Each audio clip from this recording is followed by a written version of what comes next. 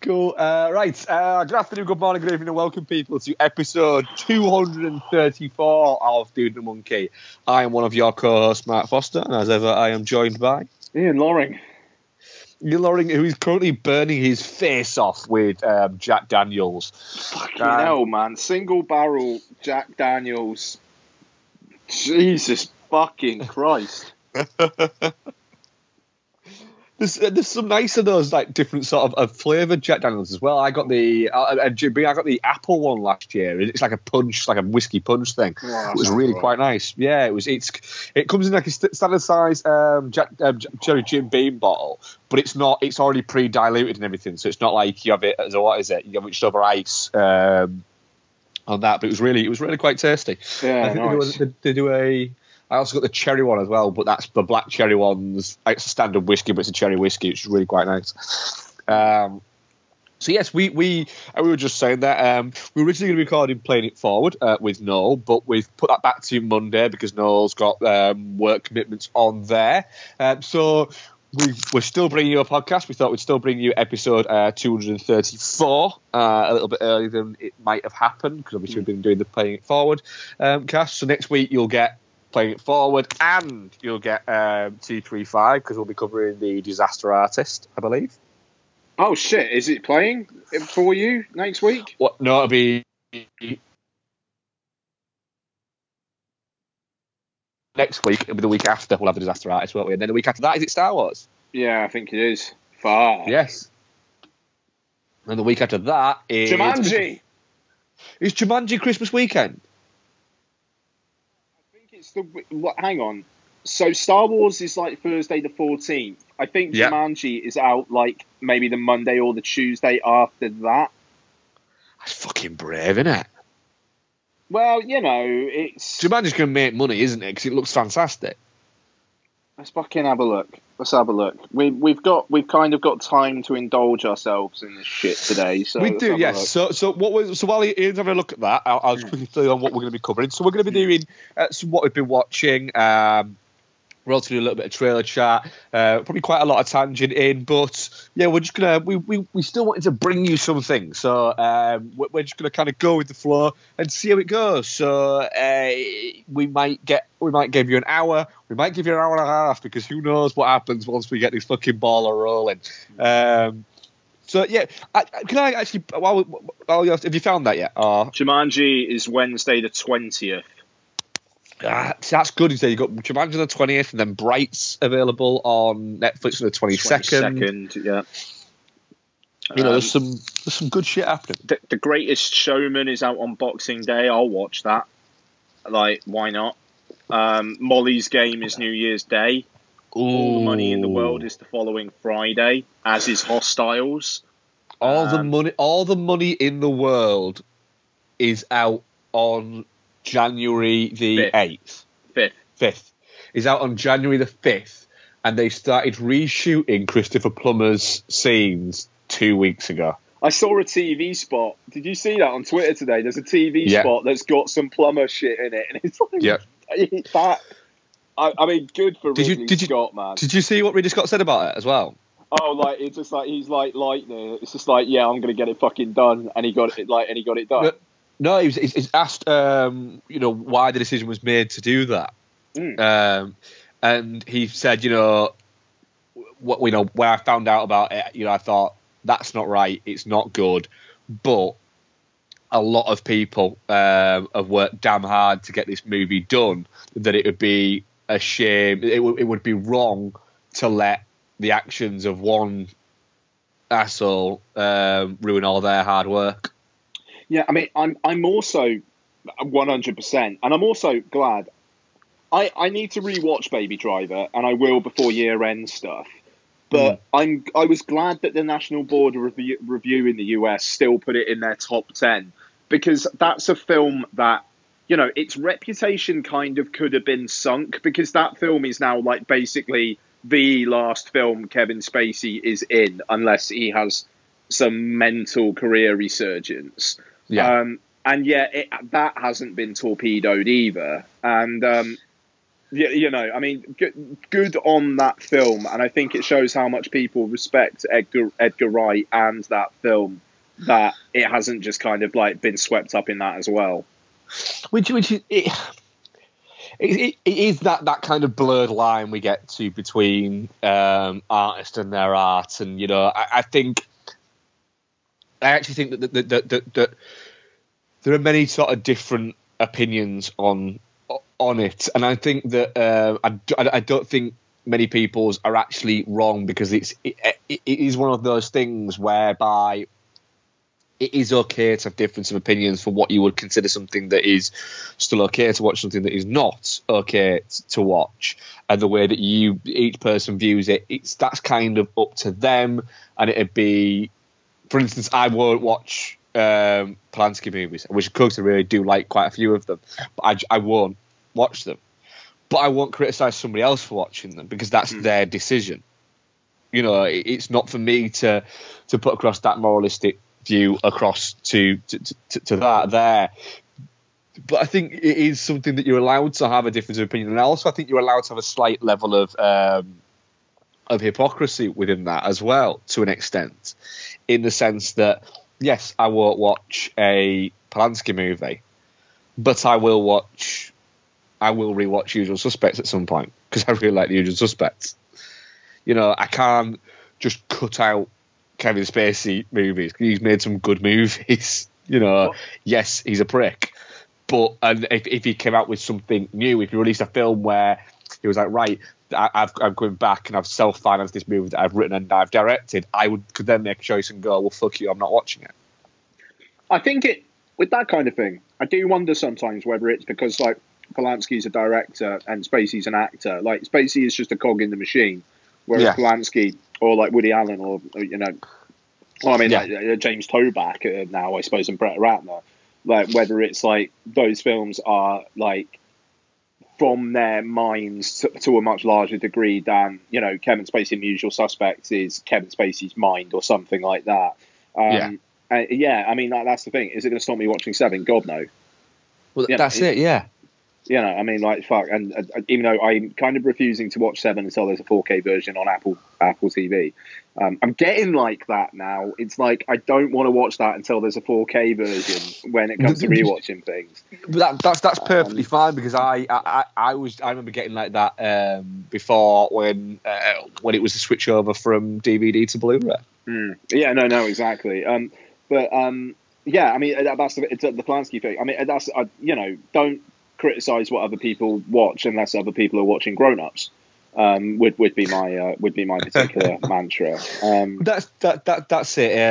I mean, another thing that I've spotted that kind of made me get a little bit, made my kind of teeth itch a little bit, is I saw several tweets from people celebrating, and don't get me wrong, this isn't a criticism of the movie or anything like that, but celebrating the fact that is it Lady Bird, the new Greta Gerwig movie with Saoirse Ronan? Yeah. Right? It's getting very positive reviews. Brilliant. Mm-hmm. I've watched the trailer, and I'm interested. It's not a film that's within my wheelhouse, is what I would say. But I'm interested. And it looks like a decent film, and it's been well reviewed.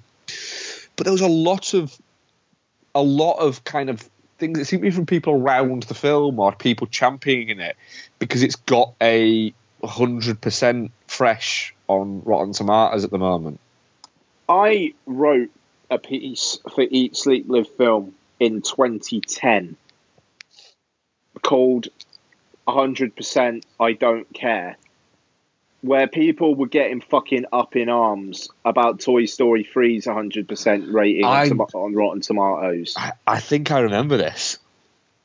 That was 7 fucking years ago, and people are still, like, banging on about the rating on Rotten Tomatoes. A site which, if a film got 100% 3-star reviews, that film would also be 100% on Rotten Tomatoes. You know, I mean, like, fuck, man. If you're going to use any of these sites as a stupid fucking metric for what's a well-regarded film or not. At least Metacritic breaks it down to 100 percentage points. Yeah, that's it. That's the exact thing. The thing is, again, it's not the against the film. It's just it's just so weird in the fact that I've never put any substance in it. Rotten Tomatoes isn't even a site that I don't think I've ever. I probably have been on it, but I can't say I ever remember being on it. I must have been on it at some point, but I don't ever remember being on it, if that makes sense. Sure. But I don't get it in the same way as I don't get how people get up in arms and get their panties in a wad about IMDb ratings. Oh, how can IMDb have? I don't care. Do you know what? If something is in the top 10 on IMDb, it doesn't mean that it is officially one of the 10 best films of all time. It just means people have clicked on something. That's all. That's it. And the thing is, a lot of the time, these people haven't seen them a lot of the time for newer stuff. Yeah, do you remember when, what is it? Was it The Dark Knight Rises at one point had 100% on IMDb, and it was like a week, it was like a month before it actually came out. Mm. It's fucked. I don't know. It's the death of critical discourse. It's okay. It's got 100% on Rotten Tomatoes. Let's go see that. And that system is fucking retarded. And anyone who legitimizes Rotten Tomatoes by even writing pieces about the fact that Lady Bird is 100% on Rotten Tomatoes is in a way infantilizing film discourse. And in all honesty, they are the same fucking people who whine about such and such, like the Dissolve closing down because no one's advertising on it because nobody's reading their long articles, which were fucking brilliant. The Dissolve was really good. We were big fans of it, weren't we? The Dissolve was fucking amazing, and I'm so glad that those people do podcasts now because they're great. But so the people writing about, it's great that Lady Bird is 100% on Rotten Tomatoes, same people who fucking bitch and whine about these sites closing down. You can with this kind of thing, you can't have it both ways. Do you want the simple fucking thumbs up, thumbs down of Rotten Tomatoes? But at least with Siskel and Ebert, they combined it with some fucking discourse. They actually had a conversation. Rotten Tomatoes, critical consensus, yeah, it's fucking brilliant. Everyone loves it, 100%. No, everyone gave it mixed to positive reviews. Yeah, put that on the fucking poster, Lady Bird. And I'm sure Lady Bird's awesome. Yeah, but that's it. It's not against that film as such. It's just I noticed it particularly with that film. Now, if it was the fifth Transformers movie was champion saying, look, we've got 100% fresh on Rotten Tomatoes, you could say, yes, that makes sense for that film, who that film is pitching at. Mm-hmm. But Lady Bird doesn't. It doesn't make sense because the people that's supposed to be pitching at are supposed to be those types who are above that kind of thing. They're supposed to be ones who want a positive review out of something like Time Out of the New Yorker and things like that, not off something that is either fresh, a shiny red tomato, or rotten, a squished tomato. Yeah, quite. I don't know. It just... And I mean, I get why people want to be on Rotten Tomatoes, like their reviews do get more visibility that way, but you don't get the poster quotes, you get certified fresh. Yeah, I like just fucking that is how that's not dumbing things down. I don't know. You got a big red tomato and it's fresh, that means go see this fucking film. Yeah, even then again, I say all that. Our rating system is based on poo. Yes, it is. But we talk. But I was. That's almost. It's because I was thinking about that, and I genuinely did think of this and thought, well, hang on a minute. We do a podcast where we rate it around a very juvenile rating system, which is possibly more juvenile than the fresh. What is it? It's not possibly. No, possibly about it, Mark. It is. There's no possibly. Embrace. No, right. So I did think about that, but I thought, but then again, ours is almost like it's a tongue-in-cheek fucking wink as would you recommend it? Yes, is what that is. And I think that's a better way to do it, because often we could qualify it with, well, I would recommend it, but I don't recommend it to these and these and these. And the thing is, we're not doing it to get on posters. Like, seriously, the day there is an official film poster or ad with definitely not shit, dude and a monkey, is the day I basically blow my brains out because I think I've achieved.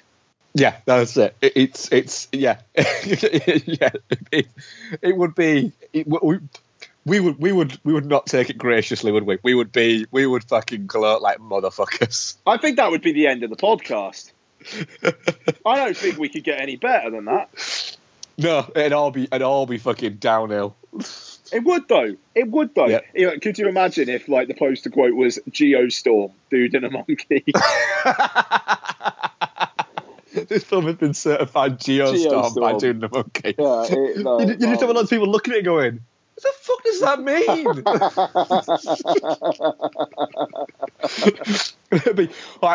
It must be some kind. There must be some kind of like deep meaning behind it. No. You clearly don't subscribe. No, I just. Oh my god. Ian, shall we do Infinity War last of the trailers, or should we do it first? Fuck, man. I don't even know if I got any other trailers, to be fair. I mean, like, if you want to start reeling through them, I'll probably go, yeah, I saw that, yeah, I saw that, yeah, I saw that. Early Man, the new Aardman animation. Oh, yeah, I saw that a while back, but I don't think I ever talked about it. Yeah, okay. Yeah. And I just don't like stop animation. I really wish I did, but then again, I really liked Cooper and the Two Strings. Yeah, I mean, I don't know, man. I think it looks funny. Lottie is very, very charmed by it. So What I'll say there is, I thought that Pirates was like, I was very adamant. I don't want to see this. It looks shit. Isabel wanted to see it, so I went to see it. I thought it was brilliant. Yeah. Oh, in an adventure with scientists. Yeah. Yeah. Yeah, that was brilliant. So you know what I'm saying is with Early Man is, if you're going to go and see it with Lottie, I'm probably going to go and see it just to see how wrong I am about the trailer. Yeah, man. I mean, I don't know. I do like Aardman, and I am quite. There's something about it that's not quite there for me, but you know, I'll check it out. It's January. You know, I mean, I need something to go take Lottie to, and that would be nicely for me, and she'll sit through the whole thing, I'm sure. Yep. Mary Magdalene. Oh fuck! I didn't get to see this, but I've heard things. How was it? Well, it's ballsy, is what I'll say there. You know, a film about Mary Magdalene, really, which is kind of a little bit like it's a film about Jesus told through the eyes of Mary Magdalene. Kind of is what it's going to be. Let's face it. So yeah, that's a ballsy movie to make just off the bat. It was a blokey who did Lions doing that. Garth Davis, yeah. Yeah, that's him. So, you know, you've got to give credit for the balls of it. You've got Joaquin Phoenix as Jesus, so there's that. But it does seem a little bit like, I don't know, a little bit like you're caught in controversy there. Mm-hmm. You're wanting to piss people off, and as anti-religion as I am, it's a little bit like there's a cynic in me that's going, yeah, you're thinking, well, it's already going to make its money back because the nutters are going to go and see it to say how much they hate it, and the anti-nutters are going to go and see it to piss the nutters off. It's a solid business plan, that. It is a solid business plan, yeah. So it's, and I hope they release it around Easter. So yeah, but it doesn't look that interesting, to be honest. I think it's telling. Sorry. Yeah, the movie that you think it's going to look a little bit like is the movie it looks a little bit like. I don't think it's like opening in the US to qualify for an Oscar run or anything. I've heard no buzz on it whatsoever, so I think that probably tells you something.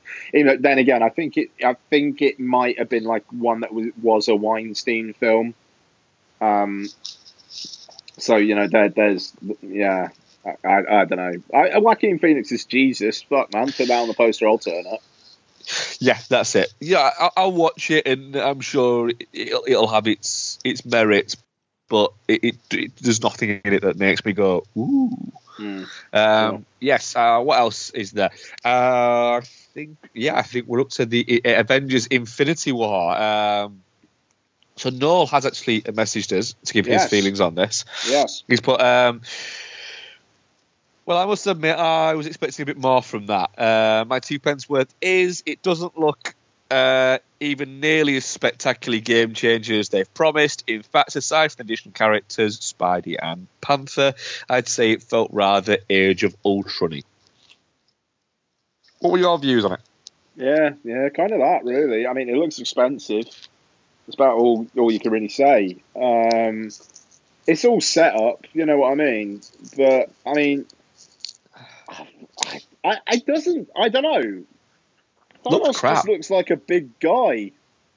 Yeah.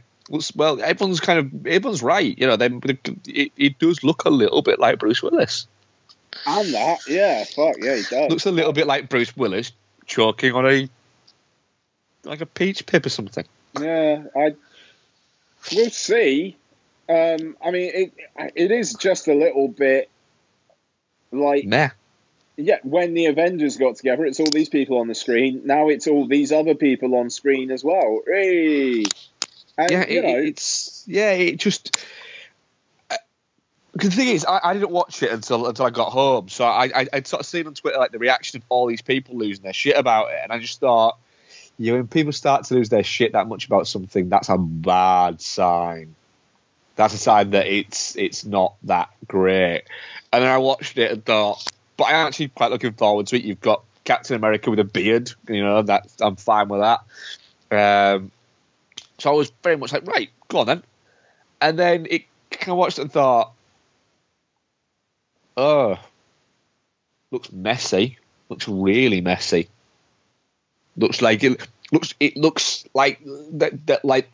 throwing so much at the screen. And they're praying that it's all going to fucking stick, but you're still going to be able to make the picture out. And it just doesn't. It looks like it could be about. Looks like it could be about 4 hours long.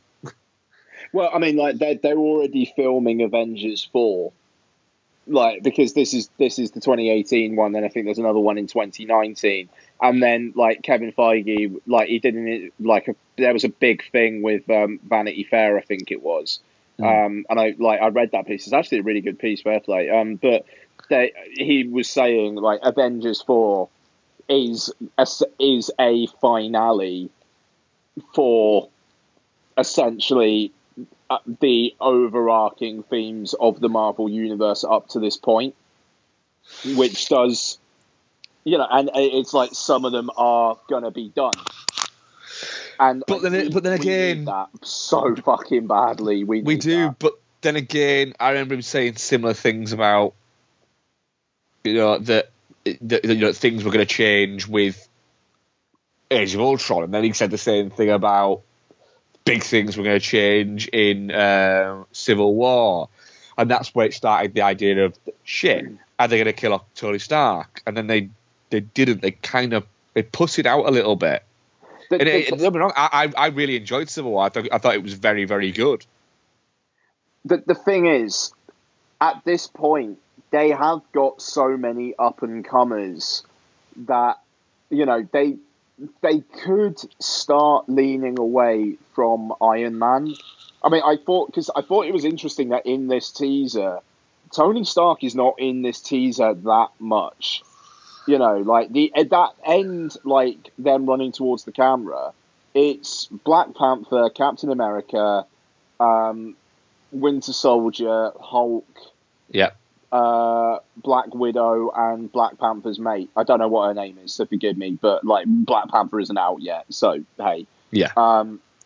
It's fine to not know that. Yeah, exactly. So, yeah, I don't know. I thought that was interesting. I mean, it kind of feels like, you know, do we need much more of Bruce Banner?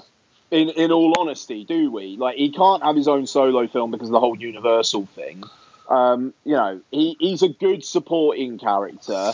He doesn't need to be around all the time.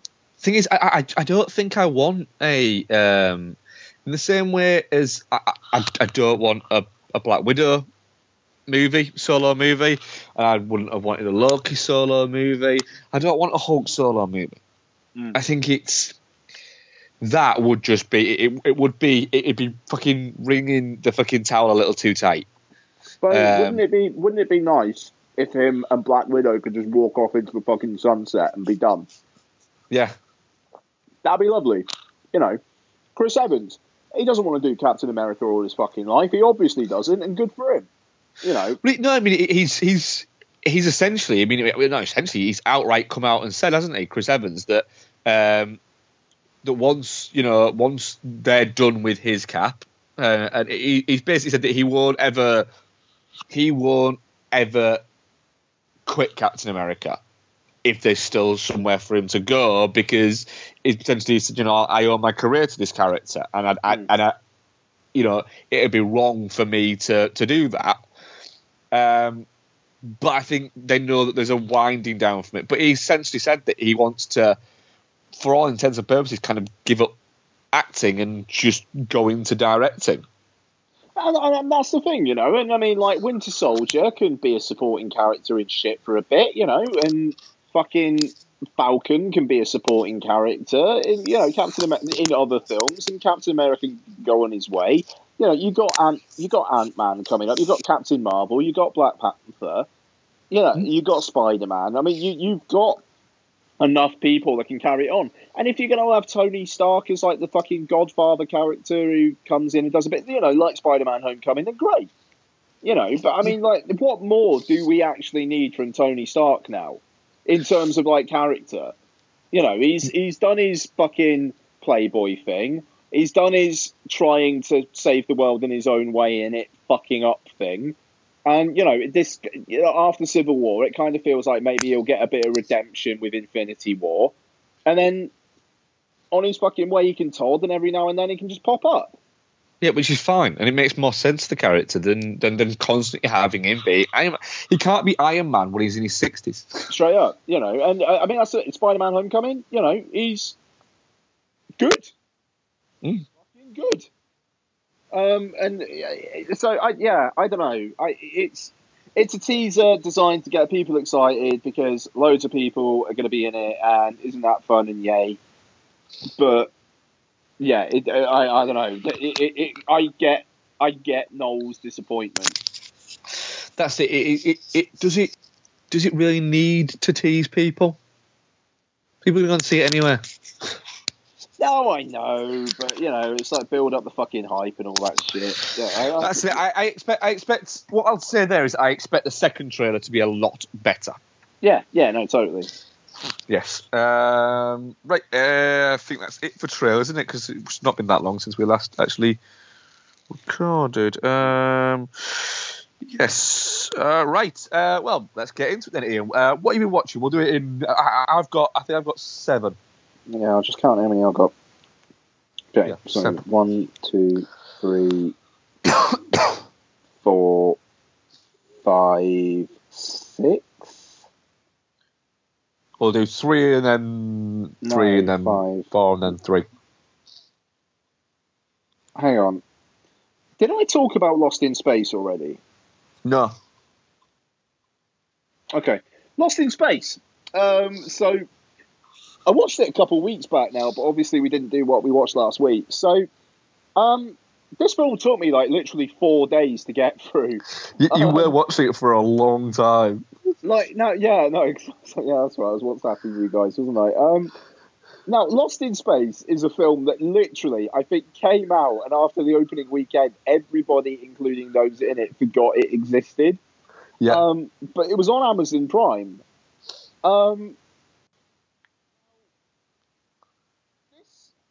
This film is mental. I mean, this is the cast is so fucking 90s. I'm just looking at it again now. You know, William Hurt, Heather Graham, Lacey Chamber's in it. Mimi Rogers, yeah. Matthew Matt LeBlanc. Gary Oldman. And you got Gary Oldman as like the comedy villain. Even though he is the villain, he's also like weirdly comedic side relief.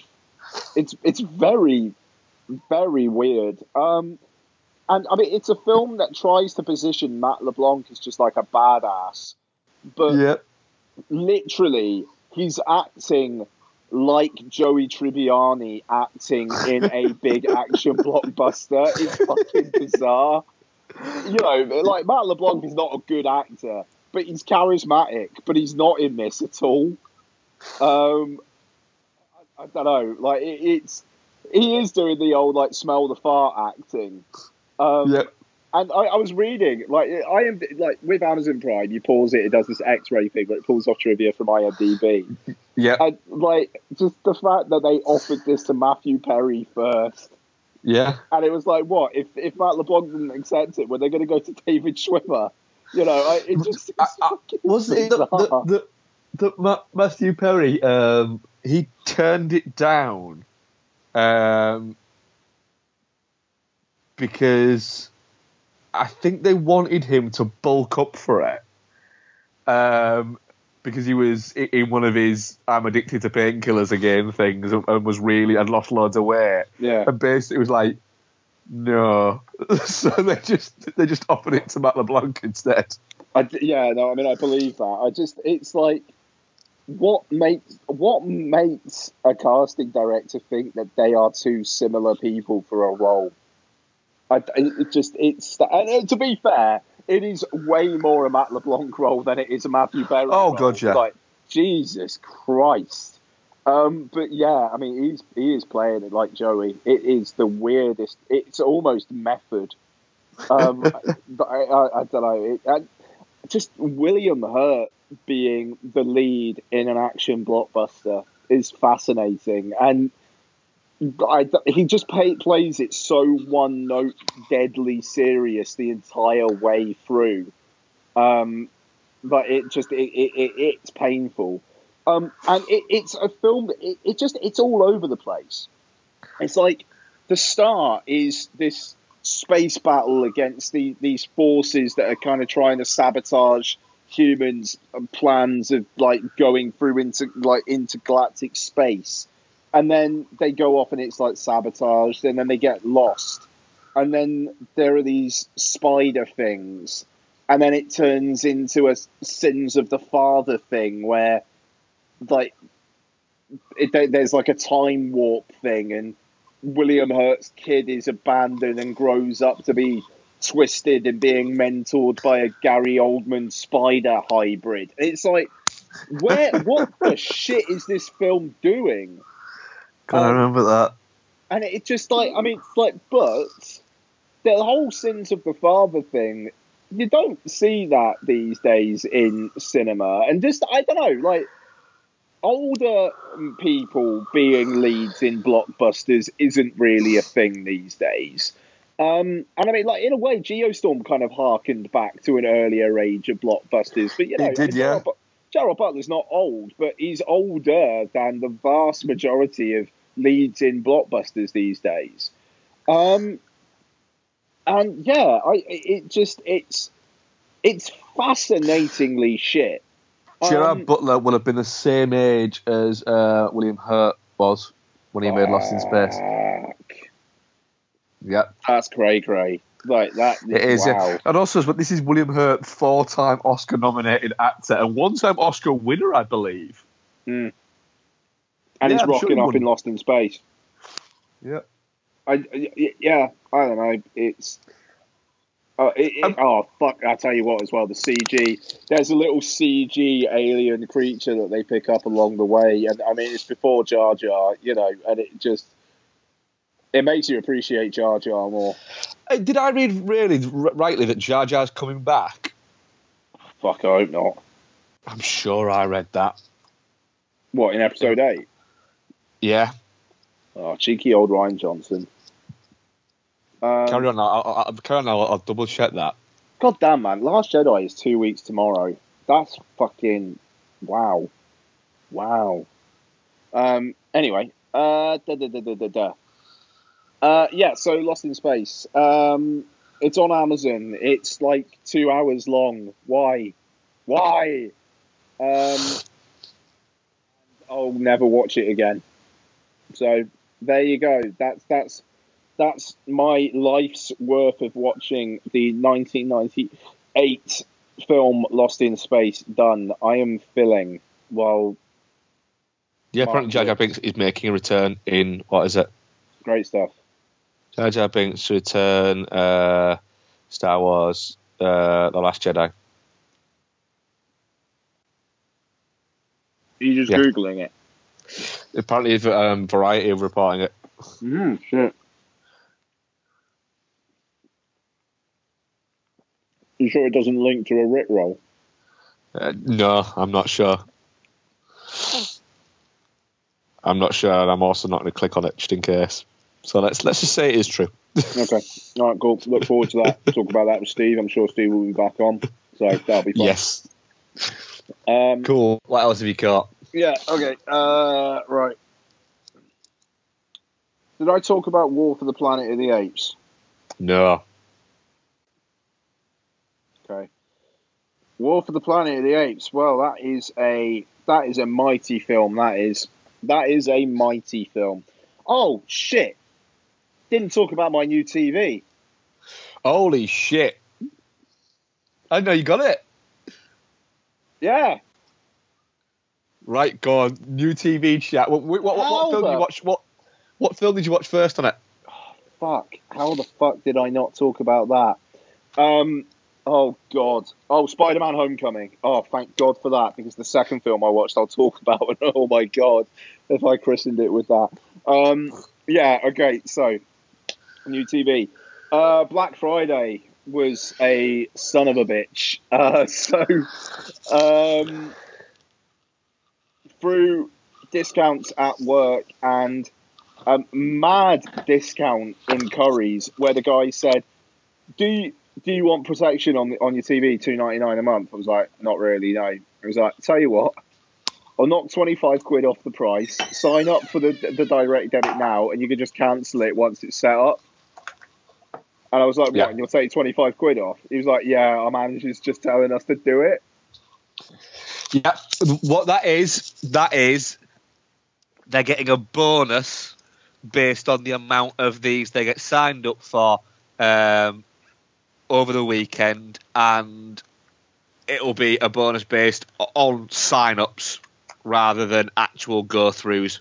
We used to get it all the time in mobile phones with stuff like that, and we used to do the same. We used to say to people, just take it, fucking cancel it, take it, come in, and it used to be sort of worth it to the point of the fact that you'd be like, you could give a bigger discount on the phone than it would cost for them to do it. We used to have one, I remember, we used to actually pay for people by knocking it off the price of 3 months insurance, which was £23.97, and I still remember that to this fucking day, and it's been like 14 years since I saw mobile phones. Nice. But I still remember it's this day, £23.97. And yeah, we used to literally, sometimes with people, to the point of where we'd literally give them it out of the fucking till. Nice. No, I mean, like, I figured it was going to be some sort of commission-y type thing, but it was like, yeah, fucking go for it. So between those, like a TV that was 900 quid a few months back, I got for 525. That's not bad. I put my TV on eBay, started it at £100. I got 320 for it. So you've effectively paid like 180 quid for a new TV. About 200, yeah. That's not bad, though, is it? Now the thing is, right? This is a TV that.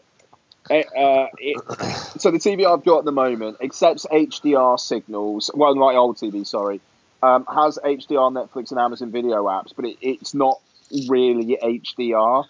It does make the picture different, but it's not really it. And only one of the HDMI ports even does it. This one is 4 HDMIs. They all do HDR. And it does Dolby Vision, which is Dolby's proprietary HDR format, which Apple TV also supports.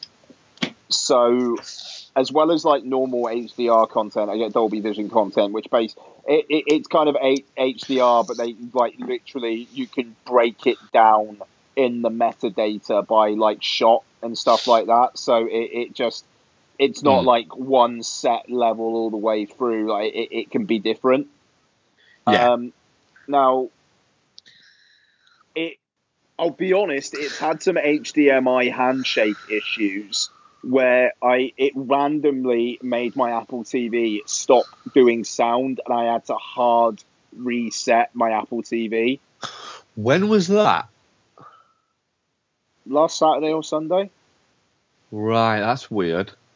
Why did yours do that? Mine did that Saturday on Sunday. Do you know what? Yeah. Genuinely, I think it was Sunday.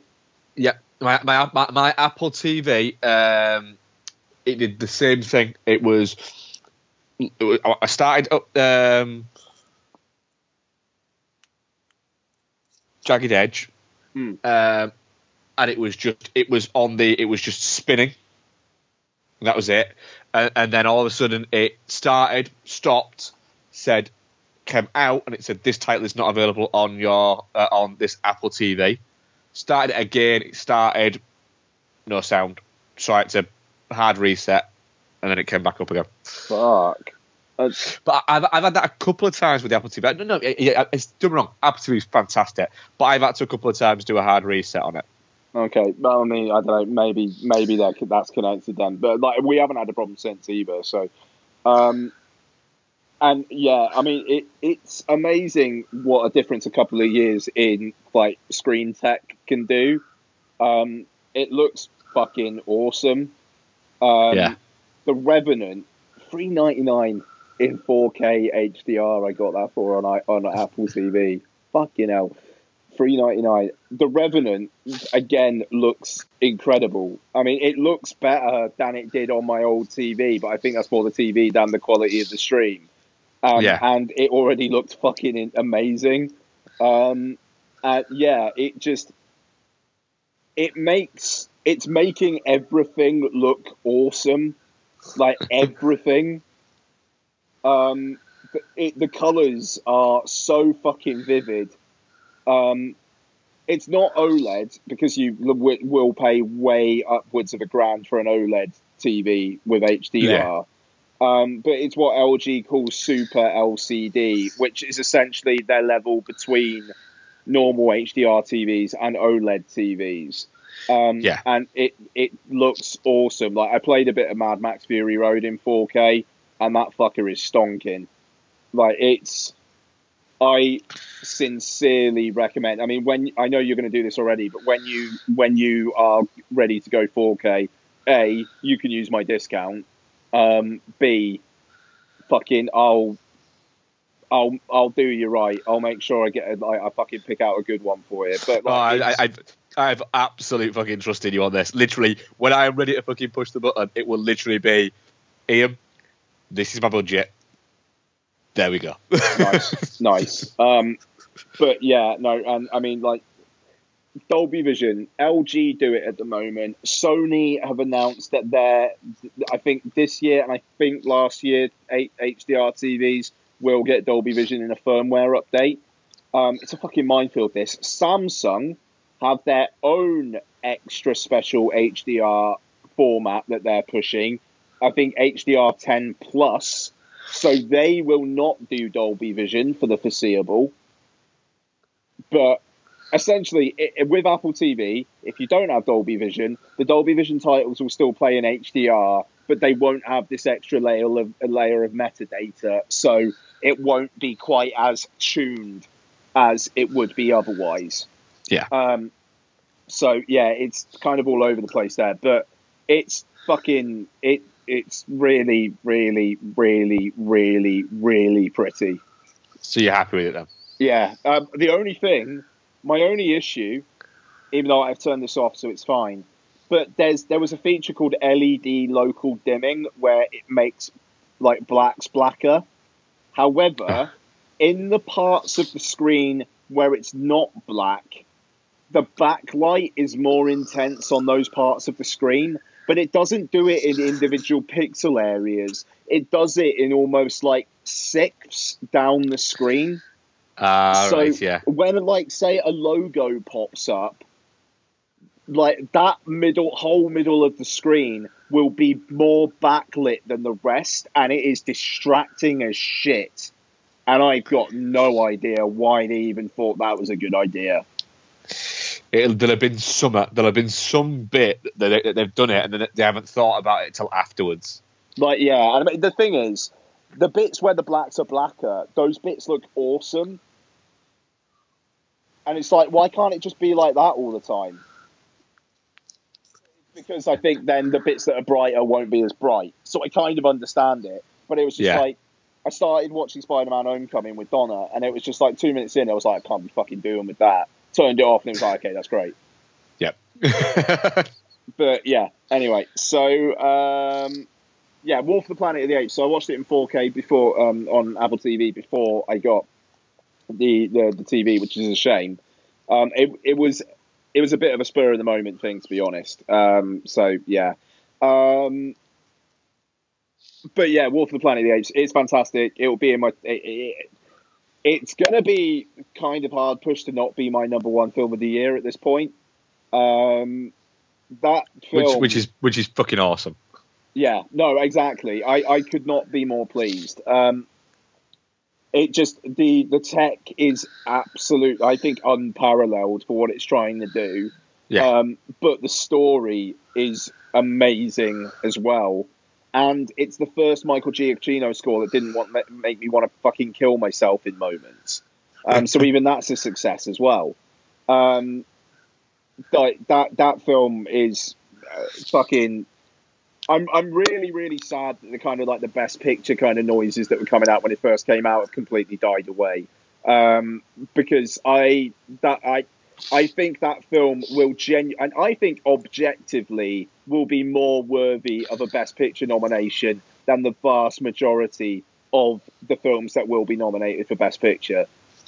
The thing is, when you're taking the idea of a best picture as an incumbent of everything that combines filmmaking, with War for the Planet of the Apes, you're using a similar kind of a similar reasoning for why it made sense and why you can completely see why, for instance, Avatar was nominated for Best Picture. Avatar as a piece of storytelling and things like that is quite basic and quite poor, actually. You know, I don't think you can criticise somebody for saying that it's actually quite a basic story, and it's not even a basic story told that fucking well. However, as a technical exercise of filmmaking, Avatar, there's no getting away from it. It was spectacular. However, I think that the spectacle was all Avatar had, and once you take away spectacle, it is just a little bit naff, really. Whereas War for the Planet of the Apes, the spectacle isn't showing off. It isn't all it's got. The spectacle is there to tell the story, and it's using the technology rather than to say, "Fucking look at what we can do." It's look at what we can do and look at what we've done with it, which is very different. And so, even if there's no way I think you can argue that technically it should be nominated. I think based on the story-wise, I think it should be nominated. And acting-wise, I think you can argue it should be nominated. Writing-wise, everything is on point with that film. Whether or not it deserves to win or not is a different matter. But I would hazard to guess that if there's 10, let's say there is 10 films that get nominated this year, I would say that out of the 10 films that will get nominated, there will be at least 6 that are less worthy. Might be better movies, but are less worthy of a nomination than that. Because when you get 10 nominations for it, really realistically, there's only 3 that could win it. The other ones are there as a gesture of, look at this. Yeah. And that film, whether or not it's going to win it or not, deserves that gesture of, look at this. Look at what fucking cinema can do. That's great. Yeah, that's a fantastic way of putting it, man. I mean, I can't add to that. Sorry. No, it's good. By the way, as well, Terminator 2, Judgment Day, 4K, iTunes next week, a tenner. It's a tenner, isn't it? Yeah, tenner. They've kept it at a tenner, haven't they? And it's got extras. Yeah, that's. I was quite surprised they kept that at a tenner, but they've not budged on it. That's what they're doing, man. They're keeping the to buy prices nice and cheap, and then fucking you on the rental prices. Because it's $5.49 in it. It'll be $5.49 to rent. Like fucking everything is on iTunes now, but that's fine because I don't rent this shit. I buy it. Yeah. Yeah. So I'll do one other, and then I'll hand over. What should I do? I mean, I already kind of talked about it actually. Spider-Man: Homecoming. So yeah, it's good. I liked it slightly less than I did the first time. Yeah.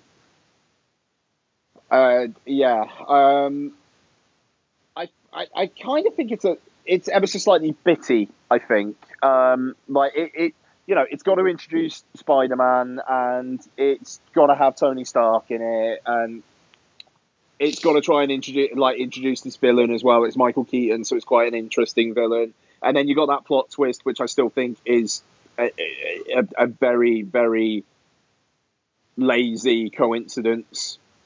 And yes, all right, fine, you'd never guess it, but you'd also never guess it because this guy's daughter just so happens to be the object of Peter Parker's affections. Really?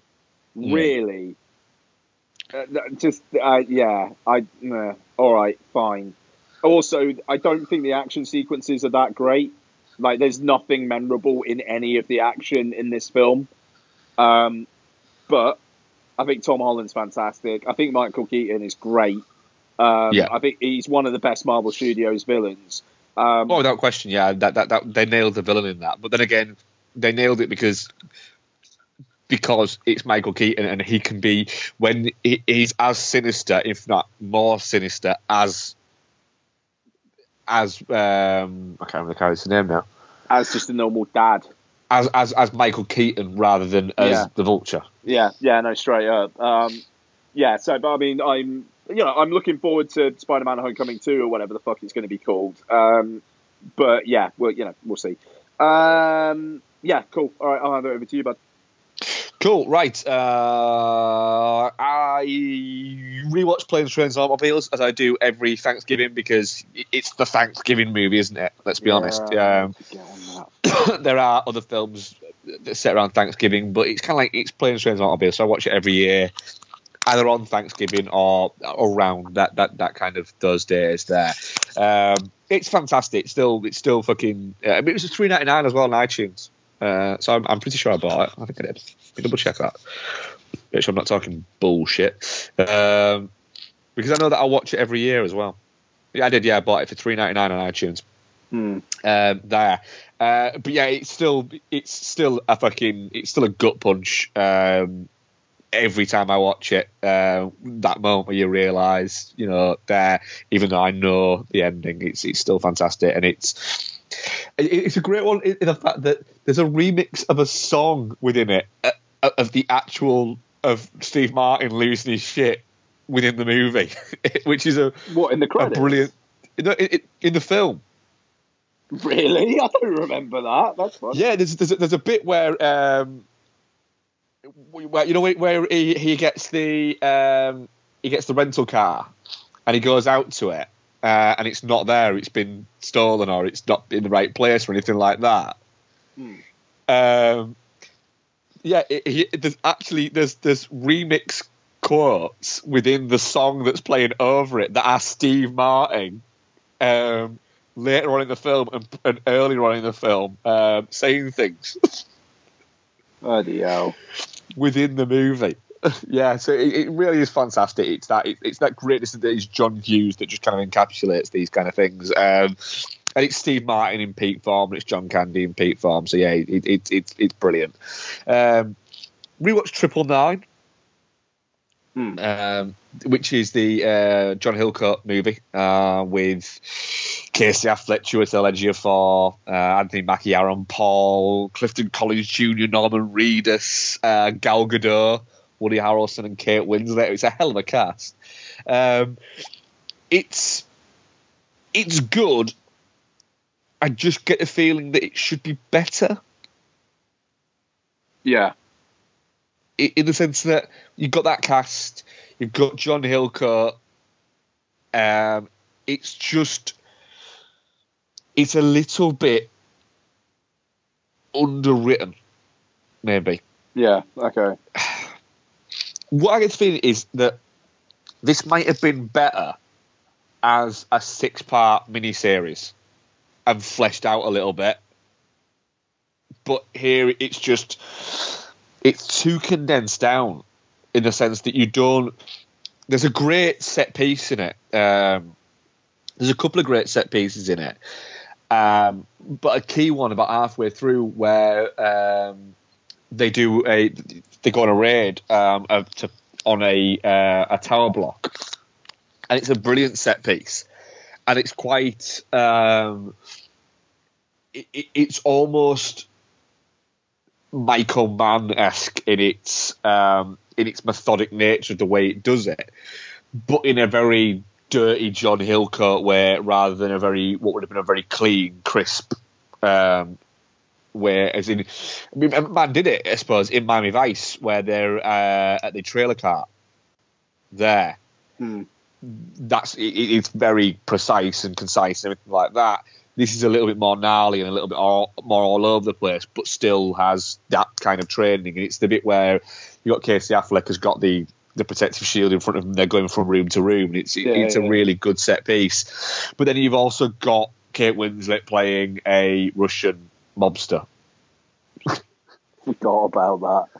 Yeah. Which is really fucking weird. Yeah, so there's that. So yeah, it's good, and it is absolutely my type of movie, but it probably should have been a little bit better. Yeah. A movie that had no right to be as good as it is was, and I watched this with Becky and Isabel. We watched it not this Sunday, the Sunday before. Is Triple X: The Return of Xander Cage? Fuck yeah! Which I said to Isabel, we're all going to sit down. We're having Sunday lunch, lunch together. And I said to Bex, well, we'll watch a movie while having lunch. Beck's like, all right, cool. What do you want to watch? So I'll have a look to see what's on Sky. So I think Isabel said to Isabel, right, Passengers or Triple X: Return of Xander Cage. Watch the trailers now because we're going to watch one of them while we're having lunch. And she sent me a message back saying, Triple X: Return of Xander Cage. We'll go for that because I've seen Passengers. And I was like, fine, that's brilliant. About 10 minutes in, Beck said, pause it a second. So I paused it and she went, really? really, is this film being serious? I was like, yeah, this film is being serious. She's like, okay, cool, fair enough. The next thing Becky said was, that's not how skiing works. Has anyone ever told Vin Diesel that's not how skiing works? I was like, I don't think they have, and I think if they had, he wasn't listening. She went, oh great, oh he's on a skateboard now. Okay, fair enough. That was all so they could watch a football match. Like, yes, she's like, fine. And so at this point, I'm saying to her, just to point out, very soon we're going to be introduced to a character who one of his special skills is he's just fun to be around. And like, are you taking the piss now though, aren't you? Like, no, genuinely. And then it crops up on that title card. It says, just fun to be around. Like, oh no, wait a minute. So it is actually, that is his thing, that he's just fun to be around. It's like, yeah. So he's got no, like, super skills or anything like that. Nope. Right. All right. Do you know what, though? The Return of Xander Cage is so much fun. There's a snapshot in this movie that sums up the entire movie, and it's when we're getting a foot chase between Donnie Yen and Vin Diesel, where they're running essentially towards a building and they're both going for the same thing. Oh, in the middle of the cars coming at them. Yeah, and they both get hit by a car. Yeah. And Donnie Yen looks up at Vin Diesel, and Vin Diesel looks back at him, and they both smile at each other. Yeah. That is this movie. Entirely encapsulated is them two smiling at each other. Sorry. Go on. I was just going to say, I'm going to watch this again tonight. I'm so in the mood for Return of Xander Cage tonight. Fuck, that's perfect. Yeah, and there was just like that's perfect, and both Bex and Isabel thoroughly enjoyed it. The scene where Nina Dobrev turns up at first and she's talking about her safe word, kumquat. Kumquat, yeah. And that whole bit there, they were both just sat there going, "Oh my god, this is just fantastic." I'm going, I know, right? Yeah, it's brilliant. It's such a fun movie. It's a movie that goes where you get in the feeling that there's someone on set who's going, "Can I just point something out, though, DJ and Vin? Won't this be a bit silly?" And they've gone, yeah, too right it will. There's a guy who worked on this movie that it was possibly drove him mad because it's that silly. And he's been like, but oh my god, but this is it won't work like that. And I've gone, yes, it will. Calm down. I don't care. It's all right. It's cool. And it's gone, oh my god, no, it's not cool. It's not cool. I've gone, it is. It's cool. It's cool. And do you know what? It is cool. Tony Yar just smiles throughout the entire film. It's fucking amazing. Like, he's just laughing and smiling all the way through it. It's incredible.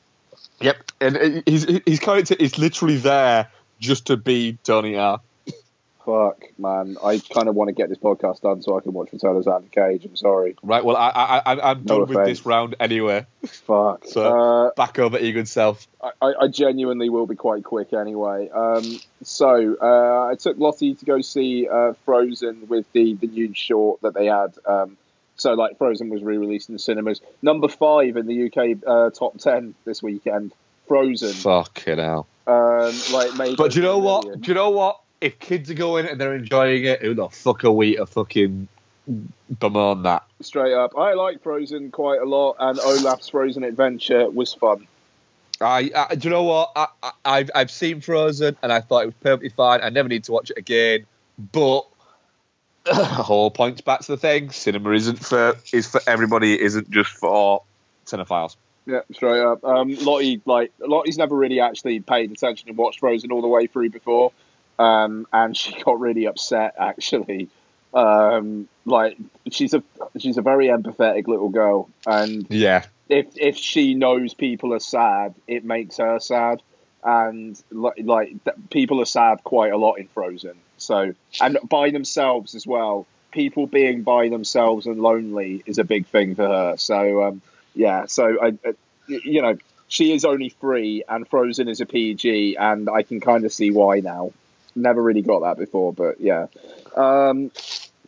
Okay, so the second film I watched on my 4K TV. So we had a bit of a stomach bug in our house over the weekend, so none of us were feeling particularly great. And we were looking through Netflix. You see, you watched Return of Xander Cage with your wife and your kid. I watched the Netflix original A Christmas Prince. Right.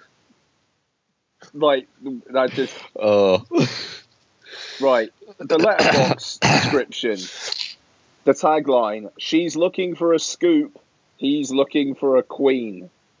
When a reporter goes undercover as a nanny to get the inside scoop on a Playboy prince, she gets tangled in some royal intrigue and ends up finding love. But will she be able to keep up her lie? Wow. Yeah, it's a Hallmark film, but it was in 4K on Netflix, so it was like, yeah, all right, then I'll watch it. So it's just like Donna. That's really, totally random.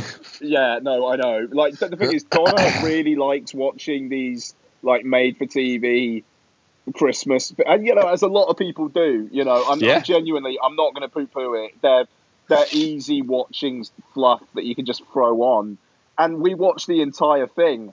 And by the end, I kind of was intrigued to see how Prince Richard was going to become king due to some stuff about his lineage that came up.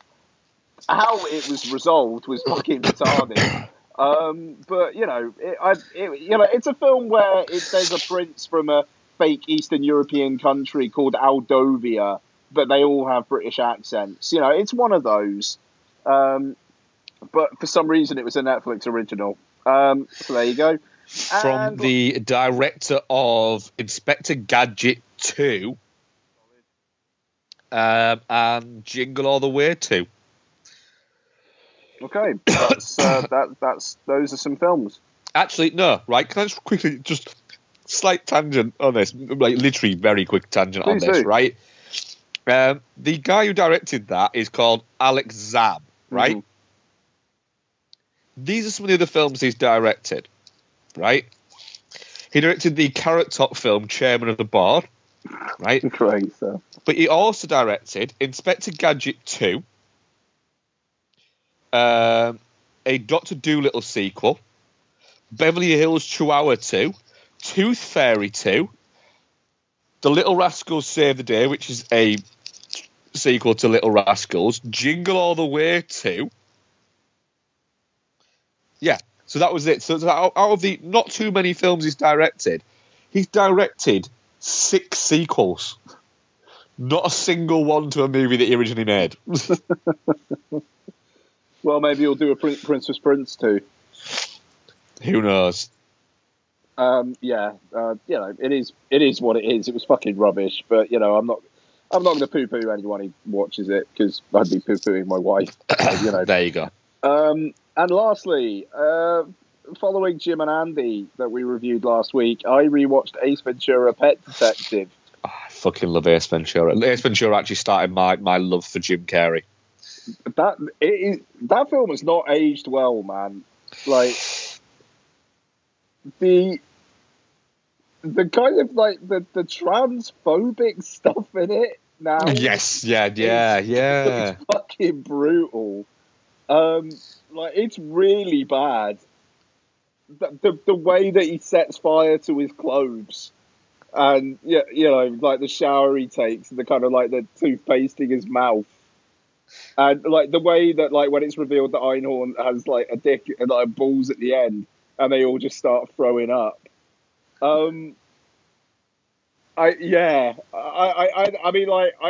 There are bits of it that are genuinely funny. Don't get me wrong; they really, really are. But that film has not aged well. I can see that certainly, yeah. In terms of for for that particular aspect of it. But I think I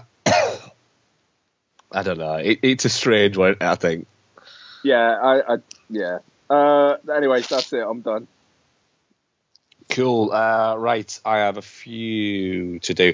Rewatched Major League because it crops up on Netflix, and I kind of love that movie. And I jokingly suggested watching it to Bex, and she just went, "Do you know what? I can't be bothered arguing about what else we might watch. So yeah, let's watch it." I think, "Are you okay? Cool." And she actually quite enjoyed it. Nice. So yeah, so that was that. I watched the film. Rewatched Slither. Oh, okay.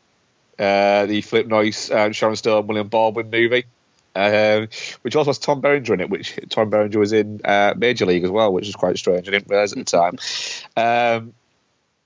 It's a it's a strange one, is Sliver, in the sense that still one of the weirdest fucking song placements to come out of that is the UB40 Can't Help Falling in Love.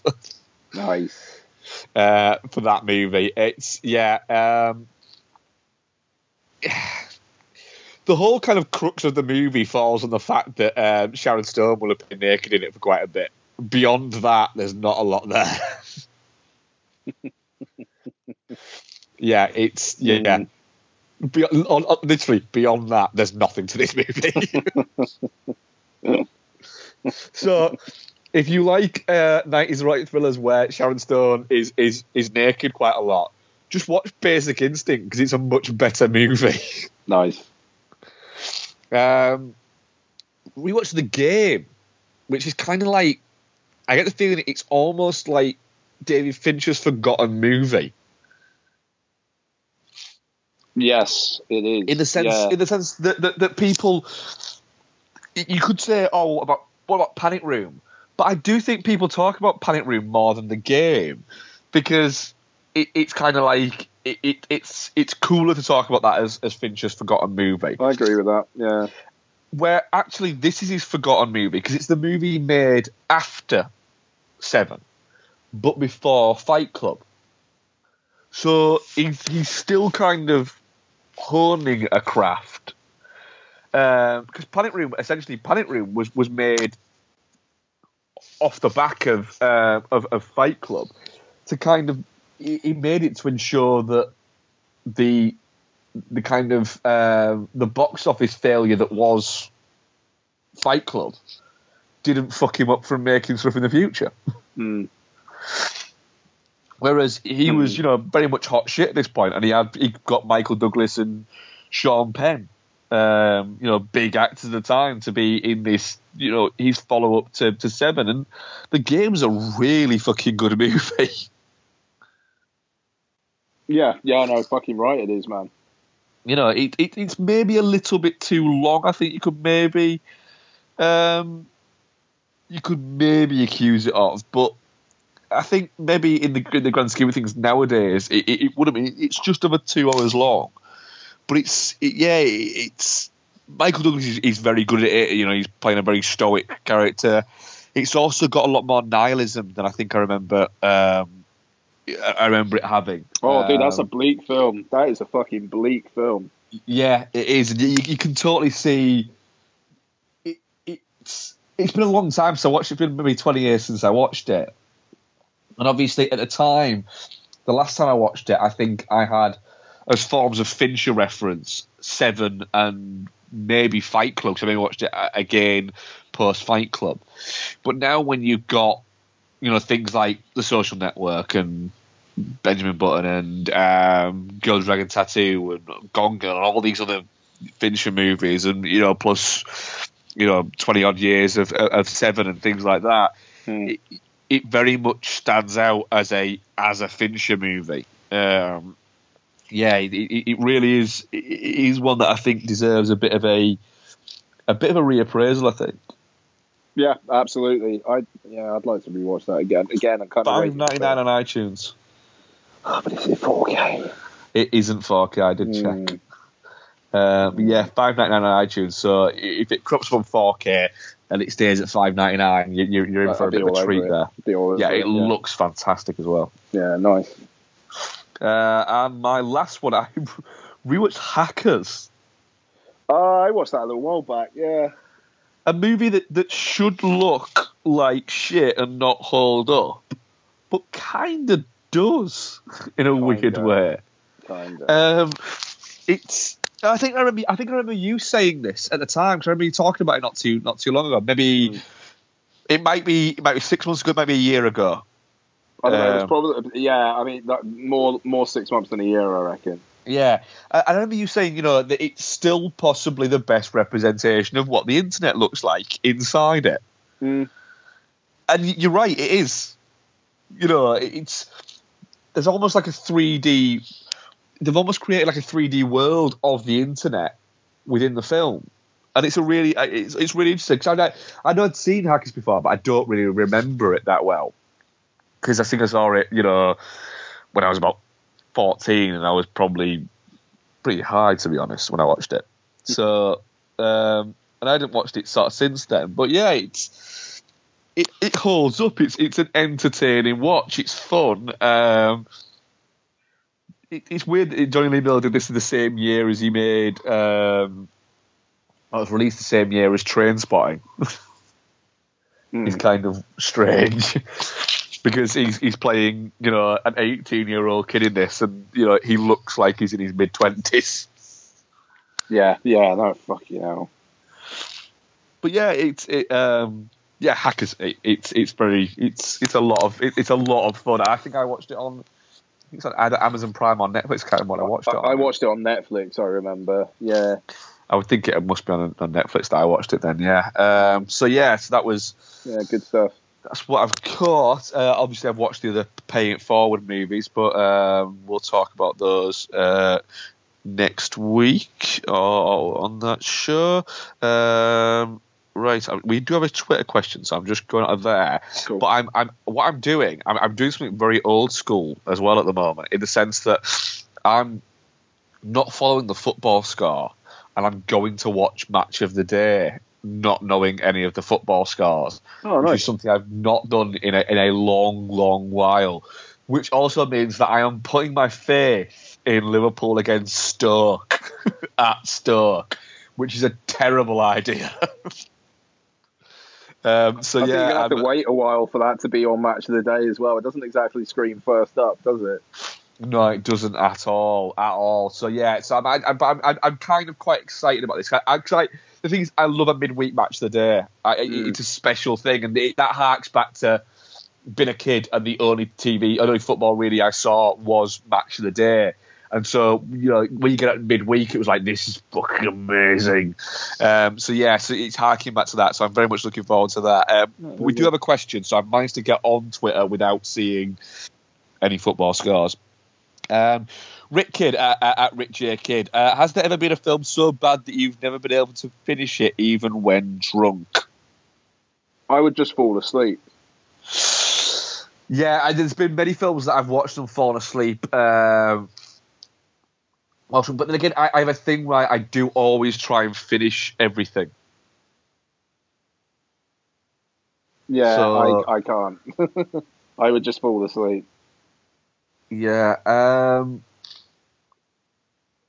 A film that I forced myself to watch the end of is a film called The Devil's Chair, which is an absolute piece of shit. Yeah. But I forced myself to watch the end of that so I could then have an opinion on it. That's got to be the way. No, I mean, I genuinely can't even think of any examples for me, in all honesty. What else is there? There must be something.